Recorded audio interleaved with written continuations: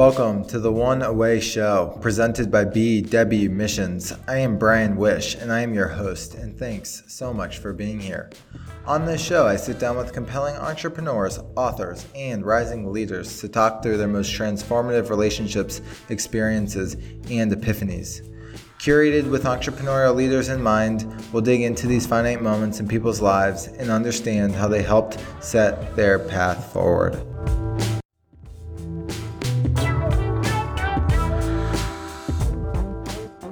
Shane Metcalf is the co-founder and CCO of 15Five, a human-centered performance management platform that creates effective managers, highly engaged employees, and top-performing organizations. Shane and his co-founders started 15Five to help companies bring out the best in their people.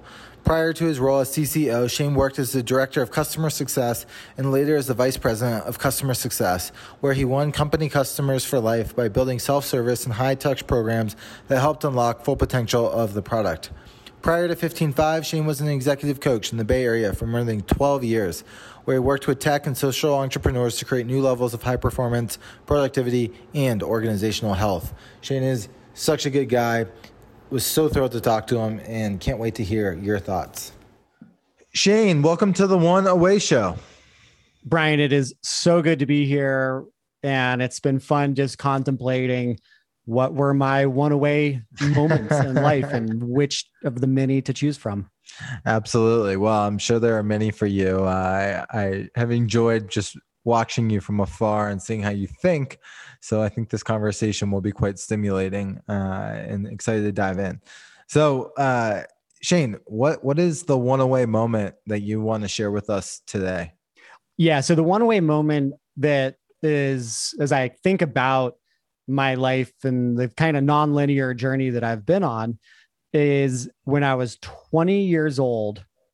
I went to a conference in California called the Pioneers Conference. And it's a conference that I've been going to for a couple of years.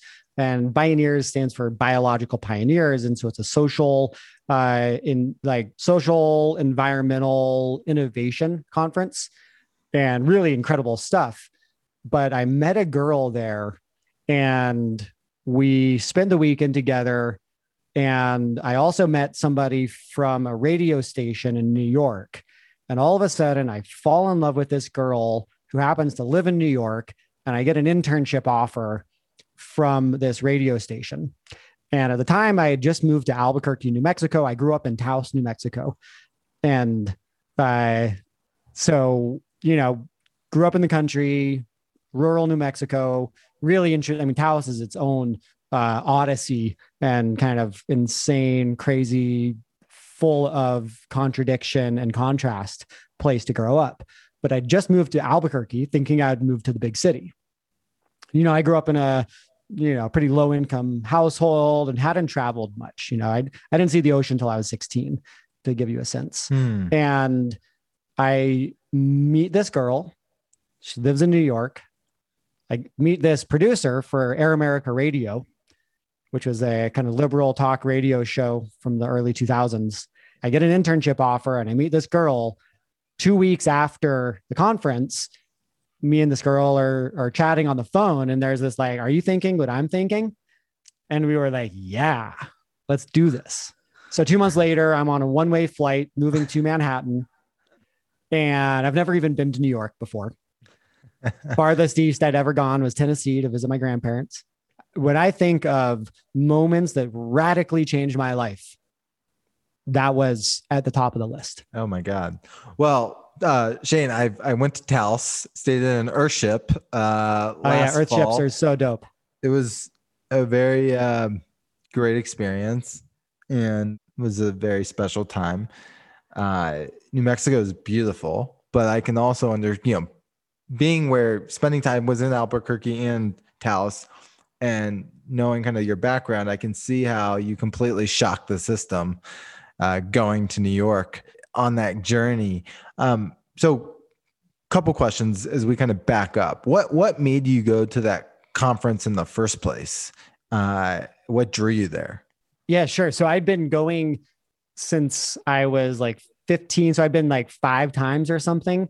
And the original how I got in was I'd heard one of the programs, an interview on our local radio station, KTOW Solar Radio 101.9, which I actually hosted a show on, which is kind of how I got the internship at the other radio station, because I hosted a talk radio show, like a youth talk radio show on it.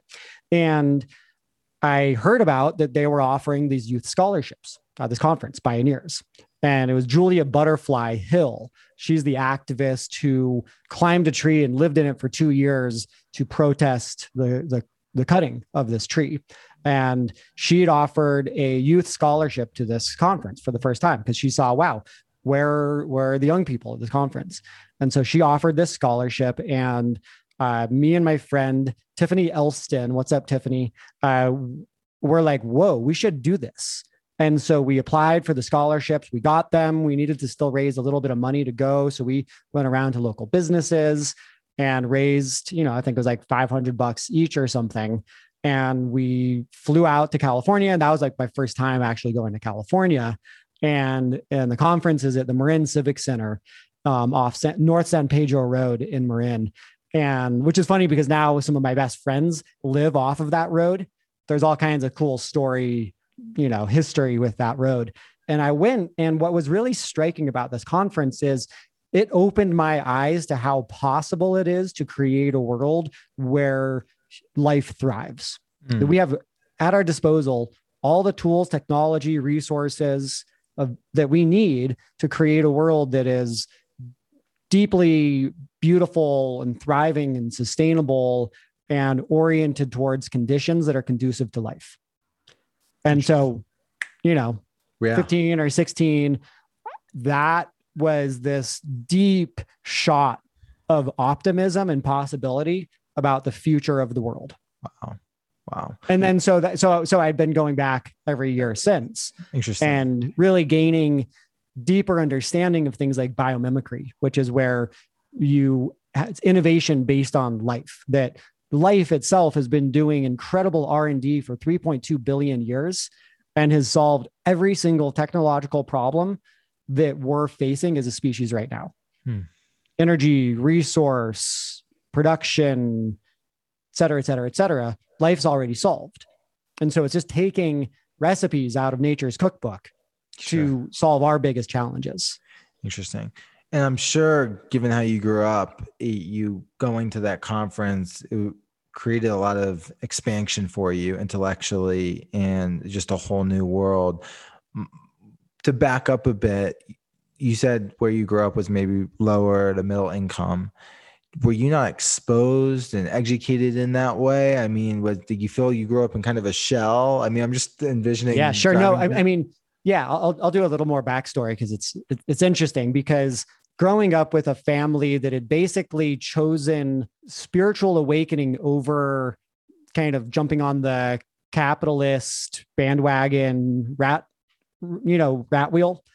wheel, whatever it's called. Rat race. Yeah. My family, like, bless their hearts, did not do the rat race. And they pursued awakening and truth over making money. And so I still give them shit about this all the time, because there's a price you pay when you say poverty is purity.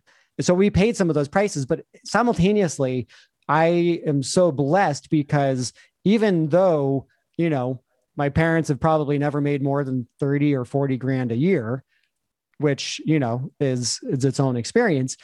I was surrounded by love, and I had an amazing education. I had incredible teachers from day one, and super crazy alternative education, but deeply informative and something I'm extremely grateful for. And so, for instance, my high school, Chamisa Mesa High School, was a very innovative high school. First of all, we had a 4-day school week. The founder of it used to design colleges with Buckminster Fuller. The curriculum was based on Ken Wilber's integral theory. We would do camping trips at a Bodhimandala Zen Center in Jemez Springs to kick off the year. So super interesting, innovative, progressive education that was very intellectually stimulating. There was like drug use happening one of our semesters. And so they said, hey, instead of just going with the drug war narrative, just say no, let's do some education. So we actually studied Andrew Weil's From Chocolate to Morphine, which was like a textbook around psychoactive substances. And we studied that. When 9/11 happened, I was a sophomore, I guess. Instead of saying, hey, let's just jump on the bandwagon of demonizing Islam in the Muslim world, let's spend a semester studying Islam. Let's understand it. Let's understand how we got into this situation. Intellectually, I grew up in a very rich environment, but I tell you, when that first night of moving to Manhattan and going up onto the rooftop. Oh, and by the way, like this girl I fell in love with was from one of the wealthiest families in the world. And so I went from like living in Albuquerque, thinking I'd moved to the big city, driving around my $500 Toyota Corolla, like dreaming of getting $50 to go spend on groceries, to the deep end of Manhattan billionaire elites. So, wow, holy moly. And that first night going up on top of the building that her family owned, and looking out at the skyline, it was like a fish in water. It was like, I have been so deeply waiting for this moment. And so it was a shock, but it was a shock of awakening and excitement and alignment. Wow. Thank you for sharing. The background, the way you grew up, and totally understand why that education was extremely stimulating intellectually and very progressive. And then you said you grew up in a family of love. And dysfunction. Yep. And then you went to the conference, you met the girl, got the internship, stars aligned in a way, and you went with it. And so what's interesting to me is you grew up so on the polar opposite end of wealth, and then you walk into the completely other opposite end of wealth, and then you feel that pull. I think you just said like that alignment. Take us to that when you were looking out over the skyline. Like, what about that experience really grabbed you? Yeah. So there's a number of things. I mean, I remember, she gave me an iPod, and this was when they like the first generations of iPod, 2005, I think. Yeah. 2005. I just moved to New York, and it was January of a cold ass winter. And I mean, I grew up in the mountains, but it's a different East Coast winters, or the humidity is very different. And I remember walking around listening to the iPod, and it was this great album, Coda, which is Mike Patton from Faith No More doing all the much more like experimental soundscapes. I remember walking and feeling such this tremendous experience of my prayers being answered, of this growing up in a more below the poverty line community and family. And as a teenager, realizing, whoa, I don't want this. I want more for my life. I want to live a more expansive life. I want wealth. I want to create financial freedom. And so studying it and reading books about it, and this one book called The 1 Minute Millionaire, which is all these like millionaire affirmations, which I still crack up about. It was like doing, as an 18-year-old, like doing these millionaire affirmations. And then like, boom, 2 years later, whoa, whole life changes. And so it felt like magic. It felt like an answer to my prayers. And it felt like freedom and liberation from the struggle of poverty, which for anybody that's struggled there can be, you can find peace in it. And you can also, it can be a very painful experience. Sure. And so it was such this dramatic change to my whole life that it was rapid expansion. And then there was also deep values. It wasn't like, oh my God, cool, I'm going to be this gold digger. There was this like deep alignment around vision and purpose and spirituality that existed with this person. So there was genuine love as well. And there was, of course, like we stayed together for 2 years, which I think is actually pretty remarkably good for having spent a weekend together and then deciding to move in when you're 20. It was enchanting. Yeah. It felt like anything was then possible. Let me ask you a question. I mean, two questions I'm really curious about. Sound like this woman was at that time a very deeply connective person for you, where you just felt the urge to move in with her after barely spending time with her. You guys grew up in completely different sides of the coin from a wealth perspective, but maybe sound aligned from a value perspective in certain ways. So I'm curious what created such a strong attraction. And the second part of the question, in which you might want to just answer as two separate questions. You stepped up on that roof, you felt that pull, makes sense why. I'm trying to understand your next steps and how this woman and this wealth that you walked into helped play a role in the development. And so they're kind of connected, but I'll let you answer how you see fit. Yeah. So, I mean, there's all kinds of fun synchronicities there. And I mean, part of what we fell in love around was a shared sense of what's possible for the world. And there was one keynote that weekend from Paul Hawken, who's the founder of Smith and Hawken, the author of Natural Capitalism, the more recently, the Drawdown Project, which is a comprehensive look at what will it take to actually reverse global warming. A couple of cool synchronicities there, just because I need to speak to them. He actually visited my high school as a teenager and fell in love with our high school so much, he donated the research library he used to write Natural Capitalism to my high school. And I devoured as many of those books as I could. So here was this super influential person that had really shaped my sense of reasons to be optimistic about the future of the world. And then this weekend, he gives this keynote about the enormity of how many people are actually trying to work on solving our problems. And kind of the takeaway is like, if you look at the data, you can't help but feel pessimistic. Like, we're kind of screwed. This is not going in a good direction. But if you look at the people that are trying to solve the biggest problems, you can't help but be inspired. And so that was this incredible like bonding moment of us sitting there in the theater, like, oh my God, this kind of revelation vision of a more beautiful world. That kind of fused us there.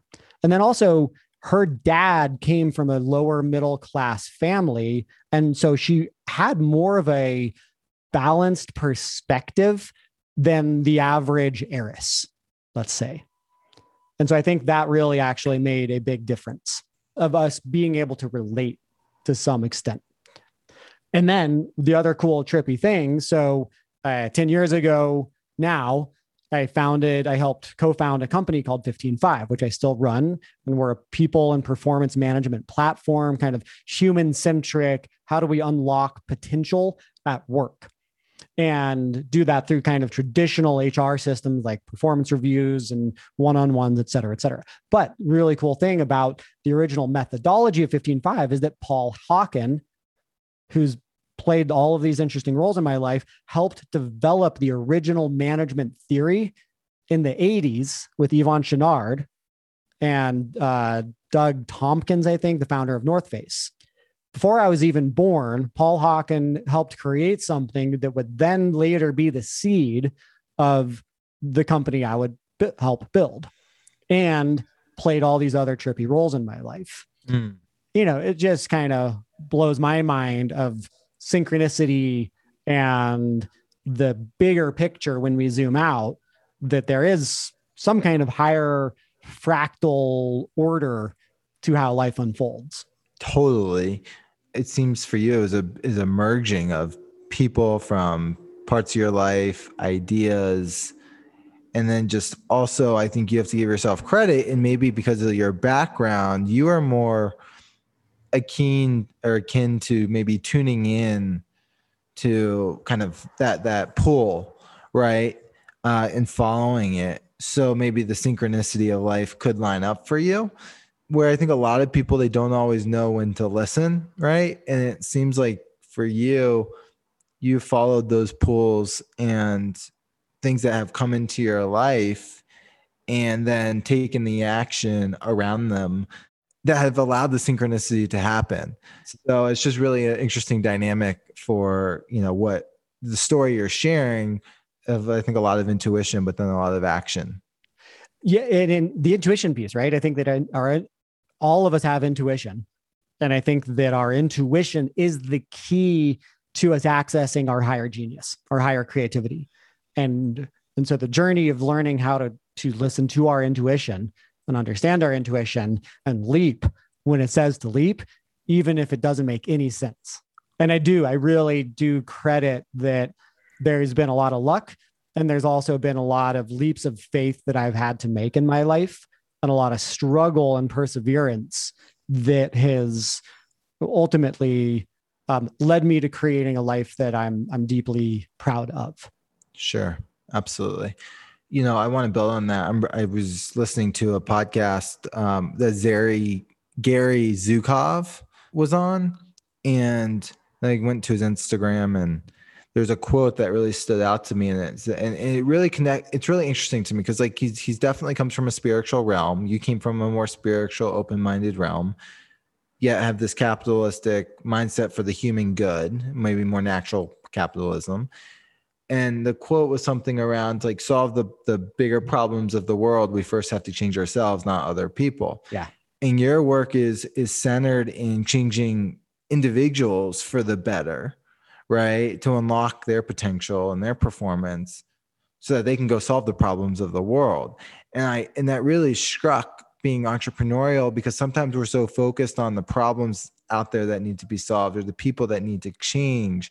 But when we look in the mirror, if we spend the time focusing on ourselves or the people around us that can go do that, right? And it's so interesting to me because your work is at the center of changing human potential to then go unlock and solve the problems of the world by establishing great leaders. And there's a lot of connectivity there, I think, between all sides of your life. Yeah. And I love that. And I think that's kind of like what the teachings of alchemy, for instance, aren't actually about external alchemy and turning lead into gold. It's about changing our own relationship with ourselves and with the world. And that's how we influence external change. It is, we transform internally, and that in itself transforms external dynamics. Yeah.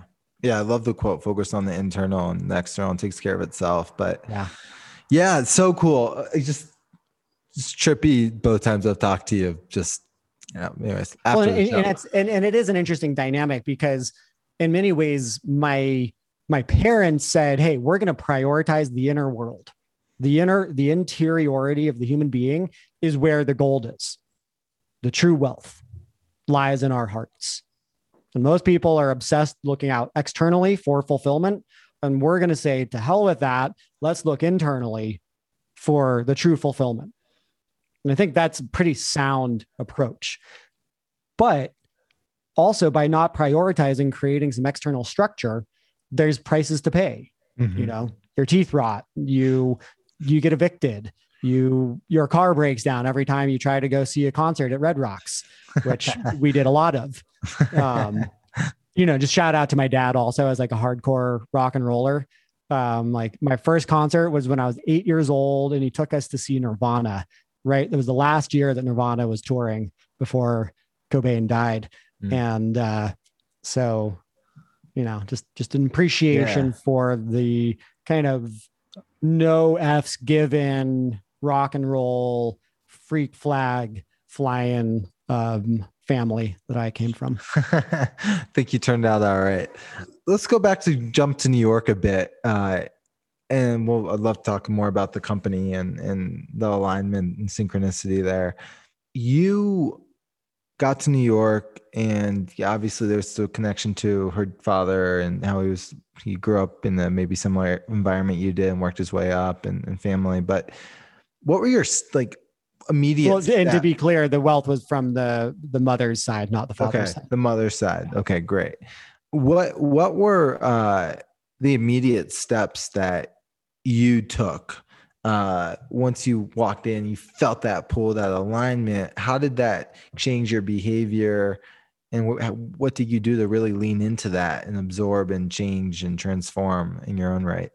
Yeah. Well, I mean, in so many ways, when I look back, it was so much of it was grappling with my own deep insecurities and feeling deeply inadequate like my experience of working with the radio show. I was an intern for Bobby Kennedy Jr.'s radio show, Ring of Fire, and that and several other subsequent professional experiences. The dominant experience was one of inadequacy. I actually had my first entrepreneurial experience in that chapter as well.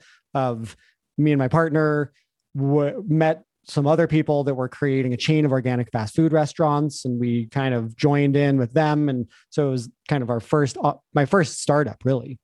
A lot of that time, it was actually trying to just cover my ass and pretend that I wasn't just deeply incompetent in the way that I thought that I was, which was the dominant experience of all of my professional experiences until I'd met a mentor when I was 25, I guess, who was also an away moment, one away, and that saw my shadow, saw the places where I'd been just pretending to have it together, and saw past the storefront that I was selling the goods at, but the back was totally in disarray, and saw past that and actually loved me there and held me there and mentored and coached me there. I mean, that was a life-changing experience as well.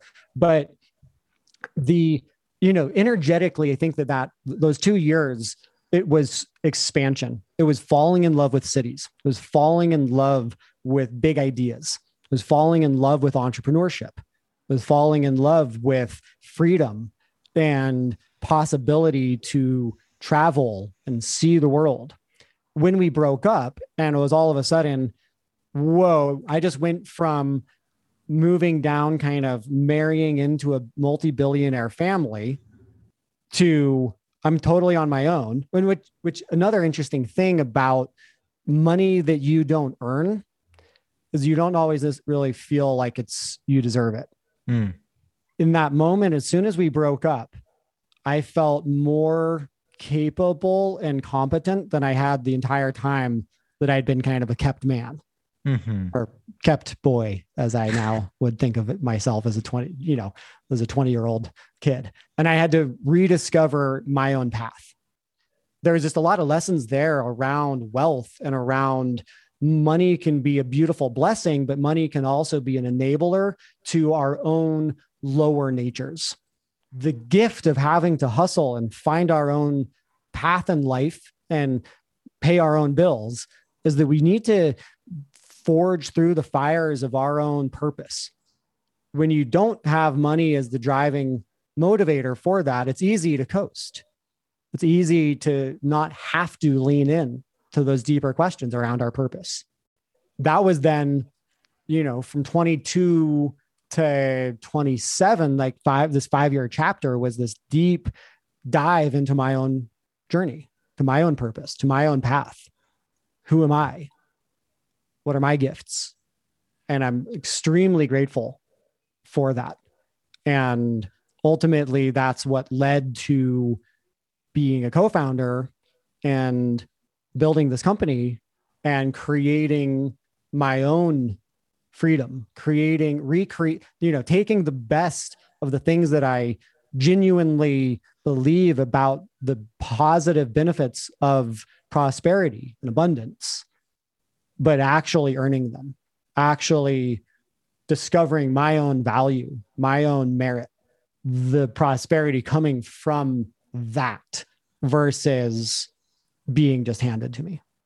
So profound. I mean, like the ripping of the Band-Aid off of the relationship, and then the feeling of I'm in charge of my own destiny, to then I also can really appreciate about what you said, and it connects on so many levels. Of you said you have to forge through your passion and purpose when money isn't there to just kind of keep you going.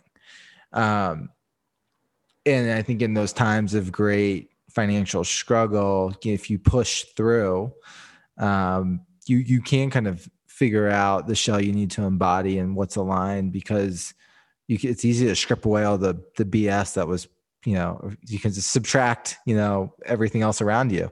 Yeah. And so good for you, right? Cause throughout this, there's this theme in your life. You've probably had moments where you could go one way or the other. And when you hit the fork in the road, right, you've chosen optimism, growth, transformation over, despair and woe is me. And so, you've committed to the alignment of the work. And so I think that's what's also interesting at play here, is you've actually done, the hard work when shit's got hard. So just want to acknowledge that. Yeah. Thanks, man. Thanks. Yeah. And I mean, again, it's that gratitude for our own struggle. And I've had a lot of struggle in my life. I've had a lot of literal physical pain, physical struggle, emotional pain, emotional struggle. I think the difference between struggle and perseverance is like in perseverance, you're still struggling, but you're orienting yourself towards growth and towards the prayer of your life versus just wallowing in self-pity of the struggle. Completely. And I want to bring something else in, and then I want to get to 15.5 because I think it's so interesting. I'm reading a book right now. It's called Letting Go by Mark Hyman, I believe. And so he talks about the levels of consciousness. Oh, no, David Hopkins. Yeah, sorry. Yeah, David Hopkins. Yeah. I know it well. So, fantastic it's like, book. Oh my God. I've read it in conjunction with The Power of Now, but to me, this is the more practical way of reading it, and around the similar concept. So, he talks about the layers of consciousness. So when you approach things from a love, right, layer of consciousness, right, your ability to move through hardship becomes that much easier, opposed to when you're more prideful, or and you radiate more, like when they measure it in the energy field. And so it's making a lot of sense to me. So anyways, it sounds like you say you've approached it from a place of gratitude. Like you grew up in a loving environment. Like you've approached the struggle probably in a very loving way, and a very conscious, thoughtful way, where because of maybe some of your background, and another thing to be grateful for. So anyways, just a lens into just connectivity here. Yeah. No, I mean, I love that the model of power versus force. I haven't read that yet. The vibrational spectrum of consciousness, and that evolution and our own kind of awakening is ascending up, is raising the frequency of consciousness. And again, like frequency is kind of thrown around a lot, but that actually, like if you think about vibrational frequency of consciousness, I think there's a lot of reality to that. And I love about the title of that book is Letting Go, because it's letting go is the path for ascending up the spectrum of consciousness. That's all we have to do. Just continually let go. Yeah. Which if you haven't read The Surrender Experiment by Michael Singer, is phenomenal as well. So interesting. He's the author of The Untethered Soul, and Surrender Experiment is the biography. All he wants to do is move into the woods and do yoga and meditate. And he ends up creating a multi-billion-dollar software company.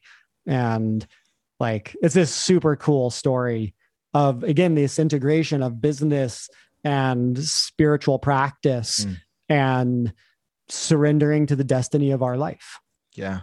Well, I just bought Untethered Soul, and that book seems, I should read that in conjunction with the other one. That'd be great. Yeah. Both of those are like top shelf. Love it. At the top of. Well, I was going to do Untethered Soul next, but I will add his memoir. I do think reading Untethered Soul first, which is really Mickey Singer's kind of teachings. Like, you would never know that he was a founder and executive of one of the largest medical software companies in the world. Like, you would never get that from reading Untethered Soul, that this is a very accomplished businessman. And then you read Surrender Experiment and you're like, whoa, that's crazy. You're unlocking some things here. Little did I know.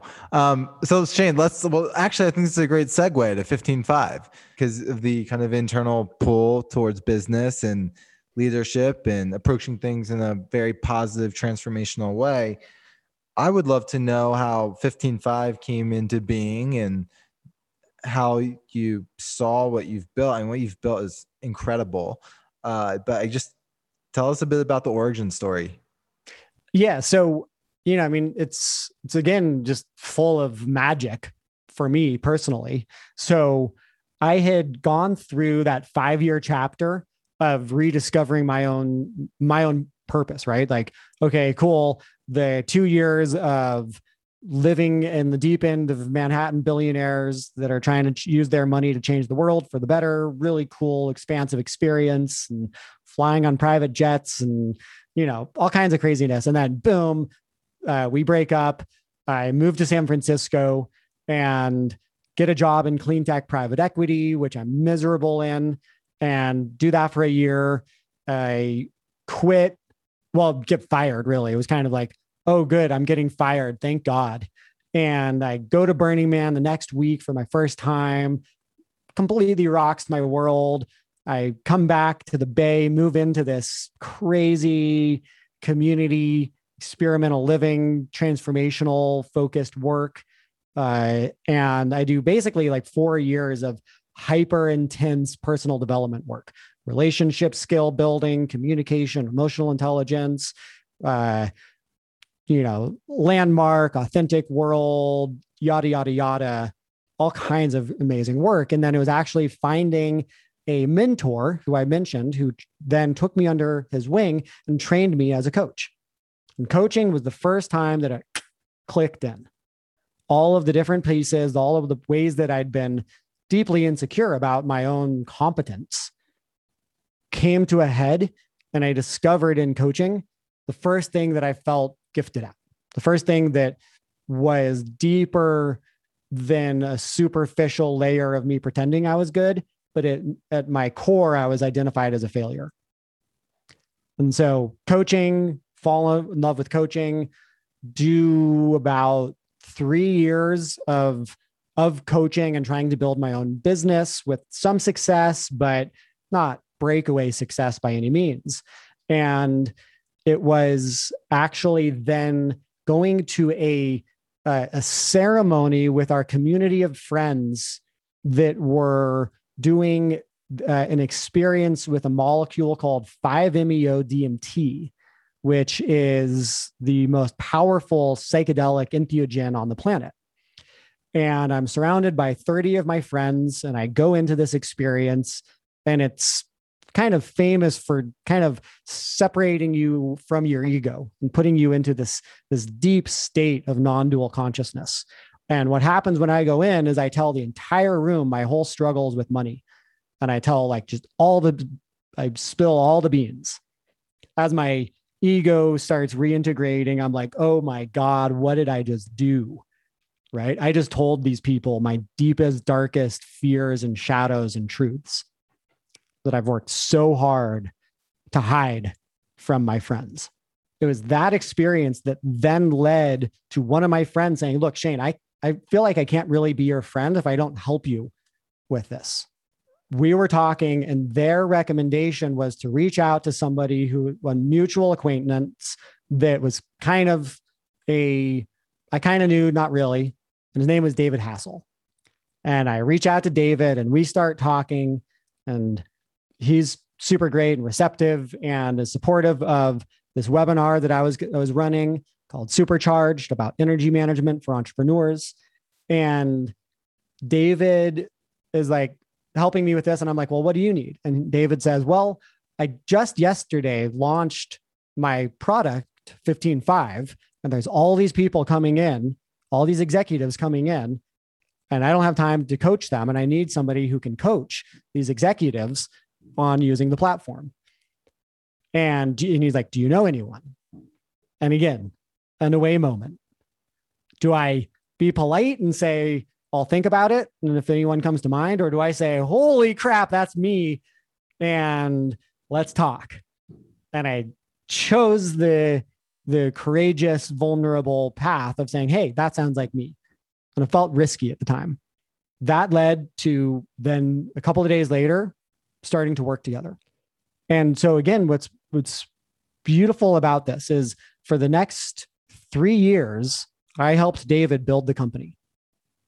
And David one day comes to me and says, Shane, you have made such a profound impact on this company, because he gave me carte blanche to basically take all the crazy social technologies that I'd picked up from my coaching training and the interpersonal transformational communities that I was a part of, and applied those in building a culture based on authenticity and connection and truth telling. He said, if I had a time machine, I'd go back and ask you to be a co-founder because of the impact you've had. So I'm building a time machine and you're now an equal owner, co-founder of this company. Completely blew my mind because that doesn't happen. But you leaned in, like you kept following that intuitive desire, and we're so vulnerable in that moment of that experiment or the DMT usage, and wow, boom, Boom. and you knew it, like it just was right in front of your face, and that pool again, and the chills. I mean, absolute chills. And then just of like the journey of building a company. So I've been doing this for 9+ years, and it's such a evolutionary hero's journey. Building a company, being an entrepreneur. I mean, just being a human being and getting up every day and showing up for our lives is a heroine's journey. And then we've definitely had some great success. And it's, we have hundreds of thousands of people that our product helps them to become their best selves. It's not like the hero's journey is over. Like, I feel like I'm just this year, these last couple of months, uncovering deeper layers of my own entrepreneurial confidence. Such as owning the success that we've had, but also thinking about the lessons learned in this whole journey, and thinking about how I would do things differently. Like being a first-time entrepreneur that was almost an accidental entrepreneur, like I didn't actually start the company. David really started the company. And I've been incredibly blessed to get to be a co-pilot on its journey. And so I think that the layers that I'm speaking to is it's that uncovering of the continued confidence of being able to apply the lessons that I've learned, both in the continued growth and expansion of our mission, as well as the continued dreams and aspirations and ways that I think the world can still be improved. Yeah. And just getting that I'm still really young, right? Like I'm still at the beginning of my journey. Sure. I'm still an infant compared to who I will be in hopefully 10, 20, 30, 40, 50, 60 years, if I'm so lucky. How special, like how special of a realization though. That's great. I'll also say though, but you were in it at inception. It was fully aligned with who you were, and you've clearly rode the wave and helped be a part of building something significant, which will probably financially enable you to go build and something fully that might be your origin idea, right? So it's really just neat to hear the way you talk about it, but also how there's such a long road ahead for you, and the endeavors that connect to that road will be, I'm sure, super meaningful and vast. So yeah, thanks. Your work's rooted in a lot of meaning and purpose. Where do you find meaning within your work of helping others, develop and become better leaders themselves? When I was coaching, I'll bring it back. One of the things that I really loved about coaching was that when I sat down with a client and put my full attention on them, I disappeared. My agenda, my story, my problems were gone. All that existed was this person. And I think that's the gift of service. That's the beautiful thing about attuning to other people and finding what is their highest need. I get to step out of my own self-obsession, which is, while it can be intoxicating, can also be a prison. I actually can see somebody get what they want. I can see somebody become more of themselves. I can instigate and inspire brave choices that the person still has to make. I don't make those choices for anyone. We're all in this alone, right? We're all completely alone on our own journey.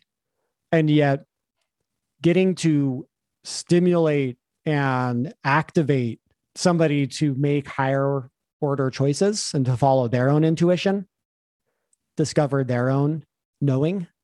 I don't know. It's good entertainment.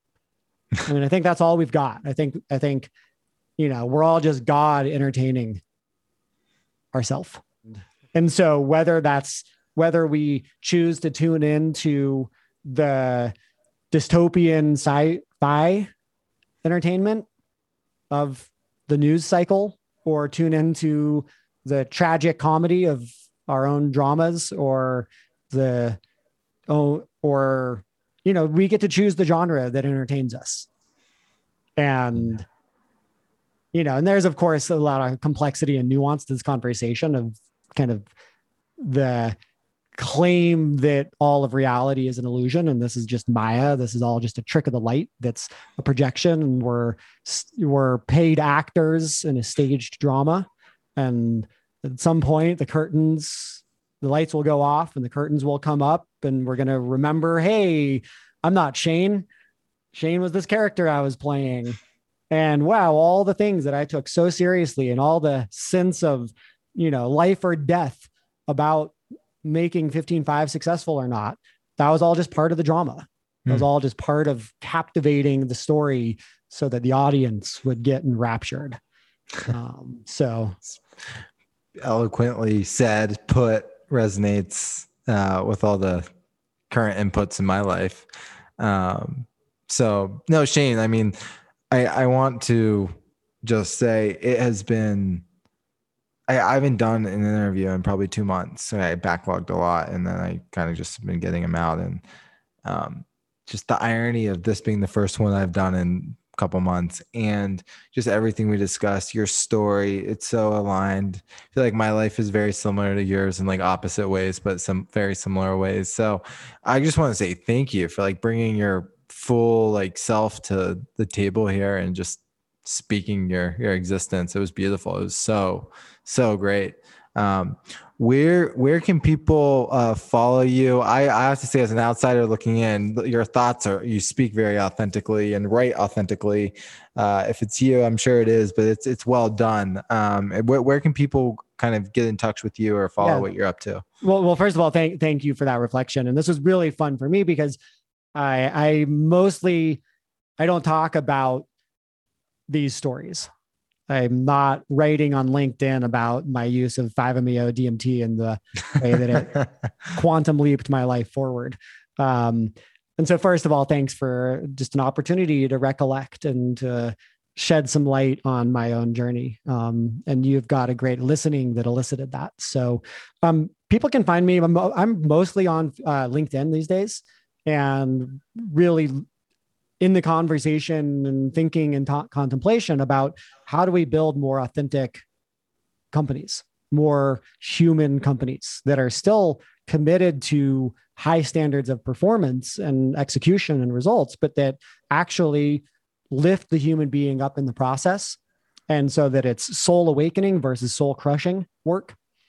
So that's mostly where I'm at. You can also follow our podcast, HR Superstars, and where we're diving into a lot of these conversations with some of the most progressive people leaders from the coolest companies around, innovating and reinventing HR, because HR has had this kind of bad rap, and it's going through a whole rebrand, and companies have never been more aware of the need for supporting the whole person, whole human development versus punitive top-down command and control management.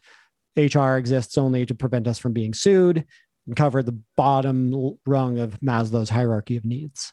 Completely. Well, Shane, I'm excited for you in the journey ahead. Who you're serving, how you're serving people, who you're becoming and evolving into, and just excited to stay close. I'm sure it'll be a meaningful friendship for the long haul. Thank you for coming today. Ryan, what an absolute pleasure. Thank you. If you enjoyed this episode as much as I did, I hope you leave a review on the platform of your choice and share it with a friend who you think would find it valuable.